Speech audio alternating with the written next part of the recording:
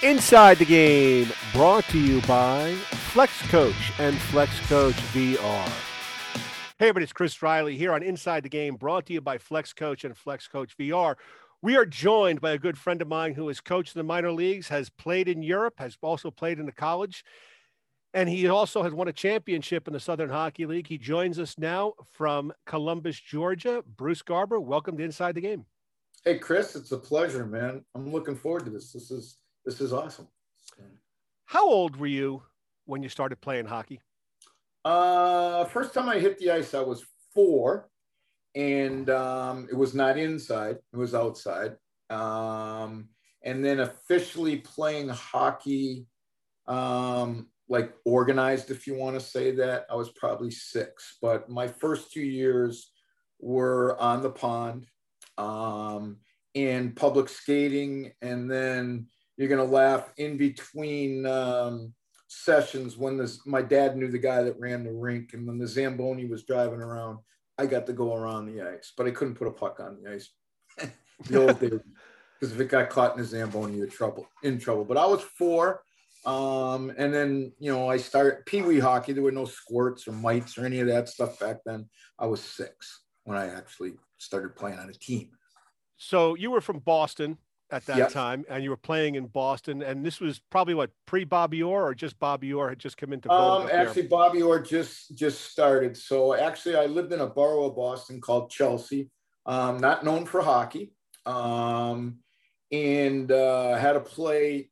I think it's funny, Chris, in the history of Chelsea, Mass, I think there's been 3 kids to go on and play college hockey. There was when I made reference to the father who ran the rink, his son played at Yale. I played at Providence, and then there was a kid that played at UMass back when they were D2, and that's been it, for Chelsea kids playing hockey. So I played, my first organized team was with the Revere Pee-wees, and then funny thing about the Revere Pee-wees, Mike Rizzioni and I were teammates together way back when, and whatever. He got lucky and got the chance to play on the gold medal team. Yeah, as he said, just for the reference, Michael Rizzioni, captain of the 1980 Olympic hockey team. Yep. And he had said to me one time that if he had shot the puck 2 feet to the other side, he'd be painting houses the rest of his life. So right. Or if he would have picked the corner, he would have. You know what I mean? Was it fun? Was it enjoyable? Did you have a great time playing? Yeah, I would say I had a blast playing until I got to college. I think the fun for the most part was gone by the time I got to college, because it was more like a job at that particular time. But hockey being fun, it was a blast. And I was a rink rat. And growing up in Chelsea, coming home from school, if there was a piece of a puddle that froze, I was skating on it. It was just, ice time was hard to get. So wherever you could skate, I skated, and I had a blast. I turned our whole neighborhood on to street hockey. My dad was a trainer at your alma mater, Northeastern University. So I could supply the neighborhood with equipment, whatever he brought home from work, and it was street hockey. But to answer your question, as a young guy, I would say all the way up until the time I was 16 years old, I loved playing. And then after that, I'm not so sure if I loved playing anymore, but I played because that's what I didn't know what else to do. And I was fortunate enough to be good enough to play in college and play a little bit in the minor leagues. Did you play other sports besides? Hockey? Yeah. And actually, hockey was probably at the bottom of the barrel as far as my skill level goes. I played baseball and I played football in high school. Actually, I had scholarship offers to go to school in all 3 sports. Football was probably my favorite, but I was too small to play football and a little bit too slow at my position. Baseball, loved playing baseball. And actually, when I went to Providence College, I was thinking about doing both, playing both baseball and hockey. But my coach was more in favor of just sticking to the hockey thing. So I know you had moved to Wisconsin because your dad became the trainer to the Milwaukee Bucks. Correct. And you leave Boston.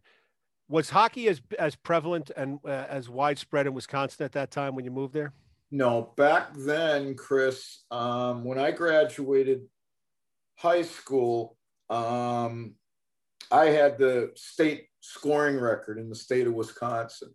And the following year, Mark Johnson broke it. Okay. And then Mark's record stayed put for many, many years until a former Hobey Baker winner, Lane McDonald, ended up breaking Mark's record. But when I was playing high school hockey in Wisconsin, I may have been the second or third guy ever from the state to go on and play Division I hockey. So high school hockey was not real big. You know, you had in the city of Madison, you had 4 high schools played. Northern Wisconsin had a few teams. And I lived in Milwaukee, which was the biggest city in the state. And there was only one high school hockey team, and that was it. And that's where I had to go to a private school to be able to play. Now, you're playing there, and you're having great success coming from Boston and everywhere else. You know, that's a big thing. What did you feel you had to play junior as well to improve your game? Were you starting to realize at that age in high school that there may be something here? I might be able to do this. I might be able to get a scholarship. I might be able to move a little bit further along with this. Well, I think I never really thought about those stuff, Chris, but my high school coach was a gentleman by the name of Tony Fritz that he went on to coach many years at Lake Forest College, a pretty good D2 program. Now it's a D3 program, but Tony played for St. Mike's in the Ontario Hockey League in junior. And Tony was scheduled to be the first round draft pick of the Toronto Maple Leafs and lost his eye in a game when he was 19 years old and ended up coaching high school hockey as a 20-year-old kid. And to this day, we still talk about it, how he said selfishly he didn't push me to St. Mike's in Toronto after my sophomore year in high school because he felt that was when I should have gone. So what happened is my senior year in high school, rather than playing high school hockey, I ended up playing in the old USHL in Chicago when there were only 6 teams in the league way back when. And to get to college back then, I didn't need to go play junior. I just needed to get my grades up. Because I thought when I graduated from high school, I was going to play in the WHA. You know what I mean? It was like school. Who needs school? But it ended up being a long road to get what I needed to get done academically so I could play Division I hockey in college. It wasn't because I couldn't skate. It was, I had to grow up as a person to learn how to get the academic side done. What was the jump like to the USHL from high school hockey? Was it competition tougher? Players are better. Coaching was better. Well, Doug Woog coached the St. Paul Vulcans, who were. Doug Woog went on to coach University of Minnesota for 5 years. My coach was. I'm drawing a blank. Was Kenny Warham, one of the famous guys for the Blackhawks on the scooter line. And then most of the other coaches in the league at that time all went on either to be pro coaches or college coaches. And the coaching wasn't really, they taught you individual things. And like the game, as far as coaching back then, I really don't remember learning anything from coaches. You know what I mean? It's like you learned from watching the NHL on TV, or if you were fortunate enough to see a Division I college game or whatever it was, your learning was watching. And for whatever reason, coaching back then, it was like, you didn't have a power play. You got a power play. You just, whatever line was up with the 5 guys that went out there, and everybody killed penalties and everybody played on the power play. And it was, get it out, get it in. But there was never really, make sure we got a high guy, whatever it is. But there was never really, in my tenure as a player, I didn't really have to worry about playing a system till I got to college, And then by the time when you get to college, all the teaching is team-based. It wasn't about developing your individual skills. It was all about the team. So I think the individual skills back then, and you and I have talked, off camera or whatever, many times about your skills have developed, on the pond, on the street or whatever it is, and just playing the game, just going out with your friends. Yeah. Yeah. Just playing is how you develop your skills. And obviously it's changed now with specialization in sports and all that kind of stuff. So when you were looking at schools, how did Providence College come up on your radar? By accident, totally by accident. I actually started out at the University of Wisconsin. And kind of funny, I was declared ineligible my freshman year at the University of Wisconsin because I played for the Milwaukee Admirals back then, which was, if you want to say semi-pro or whatever it was. So it wasn't an NCAA rule, but it was a WCHA rule that said anybody that played in the USHL, you had a city year. Okay. And the reason the rule was put in, you had programs back in the day. George McGinnis was the coach or Al McGinnis, George McGinnis, not Al, at Michigan Tech. Well, they had a team in Marquette, a team in Calumet that were like senior men's semi-pro hockey teams. Like mid-20s.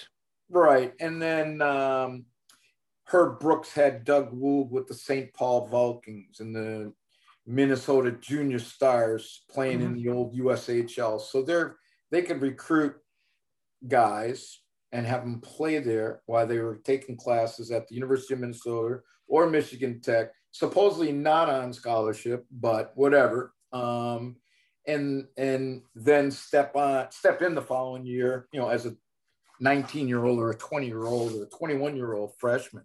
And so the step up was huge as far as maturity goes, physical maturity in people. So, and I might have jumped around. I'm getting old. I might have lost track of what we were talking about. That's fine.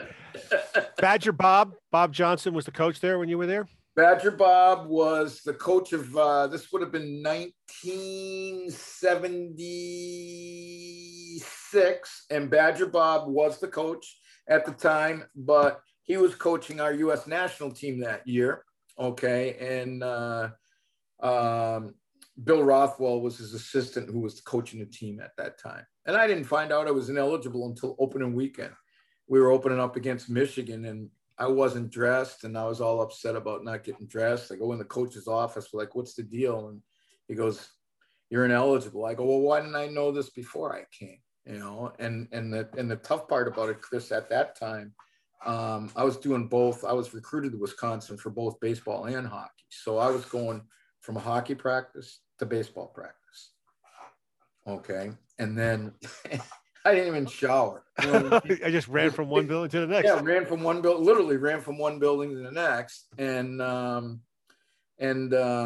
expected to go to school at the same time. Whatever. It was different. A lot of balance. Yes. Yeah, it was different. So I left Wisconsin and when I was declared ineligible and went to Laval in the Quebec League to go play Major A. And it would have been Mike Bossy's last year a junior. How'd you wind up there? I mean, did somebody call you or you just? The coach for the Milwaukee Admirals, who was in the USHL, was from Montreal, and he picked up the phone and called the coach and said, we got a guy for you. Jumped on an airplane, had no idea who was going to be meeting me at the airport in Montreal, but they told me to carry my skates with me. Okay. So I had my skates so they would know who the heck I was.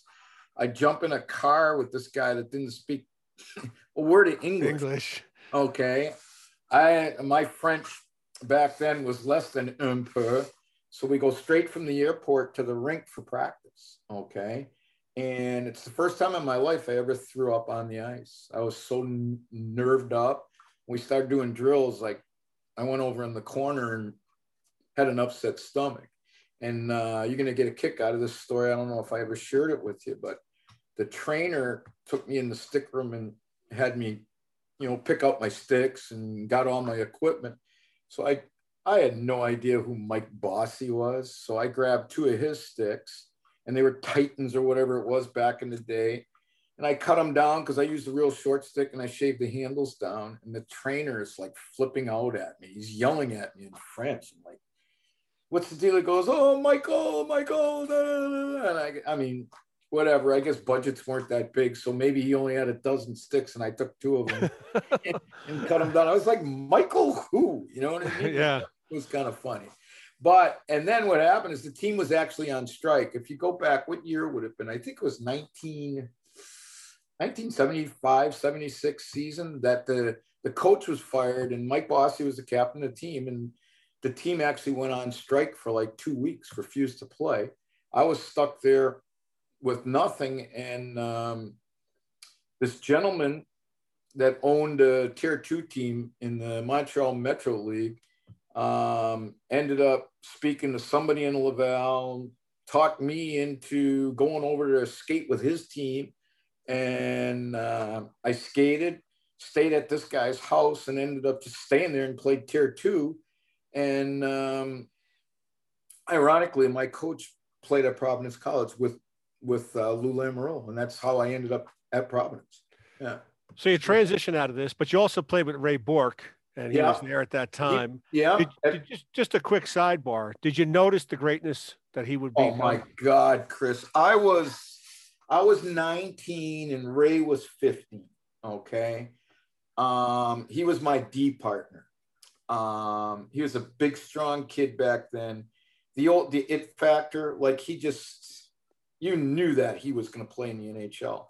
And he was a rat. He and I used to go to the Park Arena in Saint Laurent, outdoor ice surface during the daytime, and we were on the ice for hours together. And it's so funny. We used to bet each other, have contests, trying to put it in the open net, like bank it off the boards.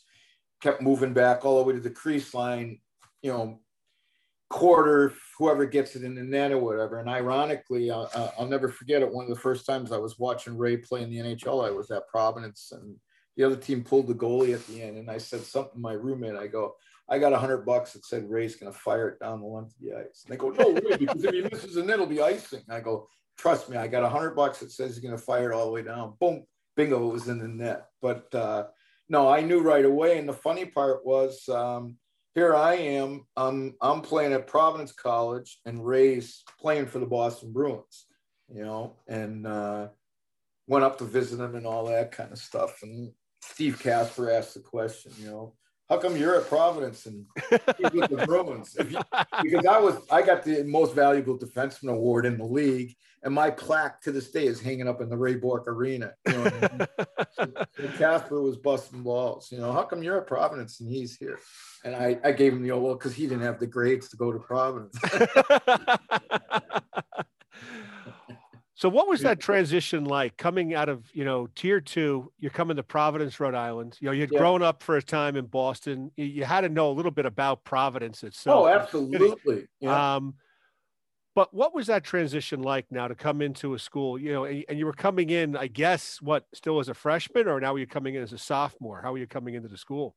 Hockey, I was a junior, okay, which stunk. I only got allowed to play 2. The coach had thought we were going to get 3, but when he appealed the 3rd year of the NCAA, it got shot down. But Chris, when I came in, we haven't mentioned who my coach was, but if you want to say who it is.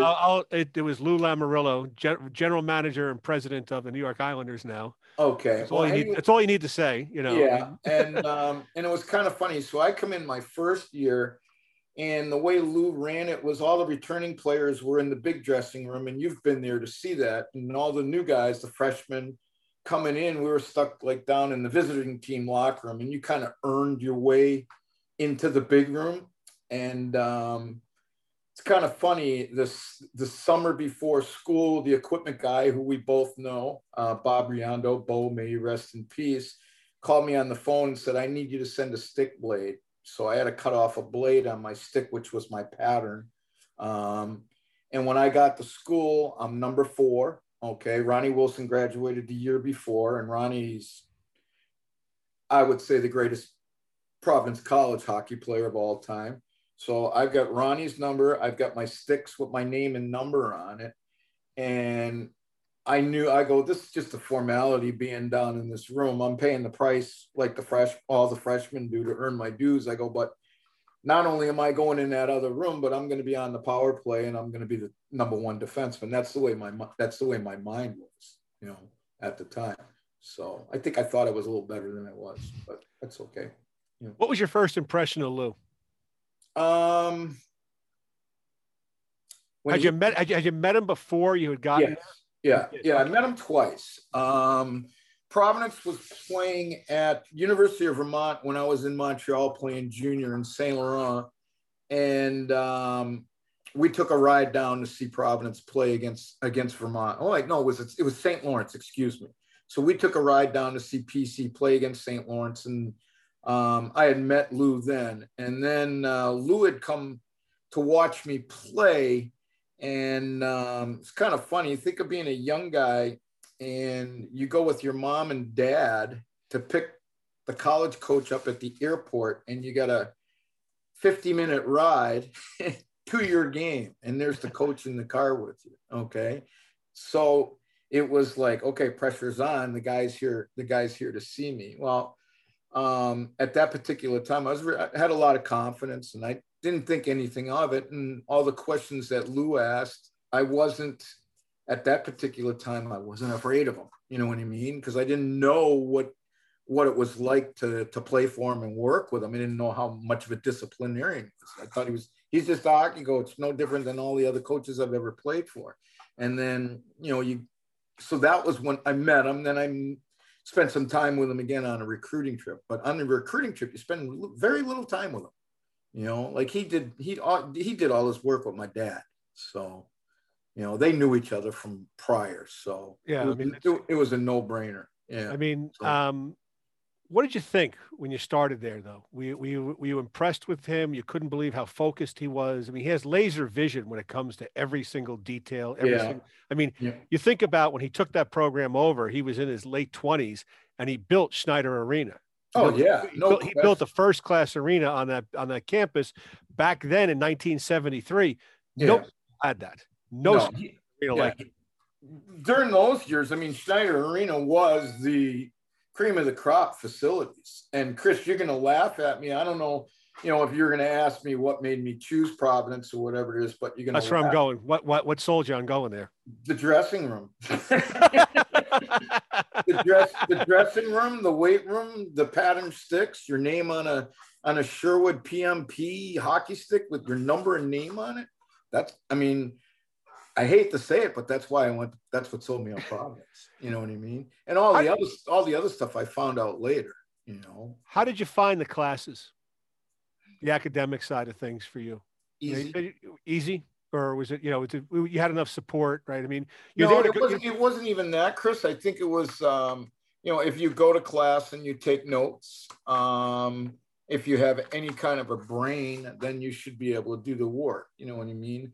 I think I'm disappointed in myself that I did enough to get by, and I wish I would have done what, mentally I was capable of doing.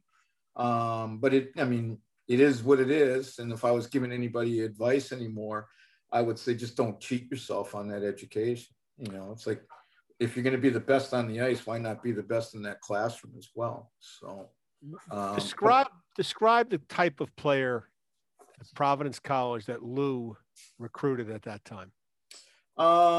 Captains were very important to him. If you were a captain of your high school team, if you were a multi-sport athlete, I think that weighed high on him. I can also go back to when I was fortunate enough to work for him as an assistant at Providence College as well. Talk about doing your homework on a player. Like, my goodness, as a young assistant, I would have to go to the school and I would meet all the players' teachers from the time his freshman teachers all the way through the senior year teacher. Like, meet each teacher, ask questions about them, sit down with the principal.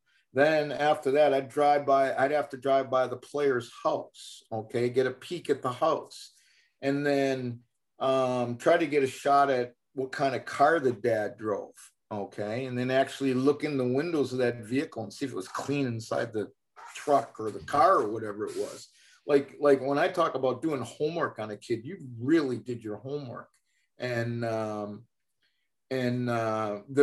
was one of the best things I ever learned from Lou, is doing that homework. And then I would say that the same thing is consistent with what he did with the Devs, Toronto, and now in the Islanders.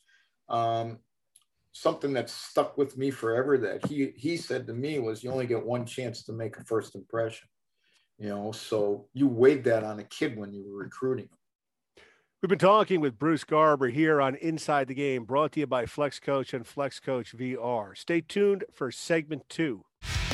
Inside the Game, brought to you by Flex Coach and Flex Coach VR.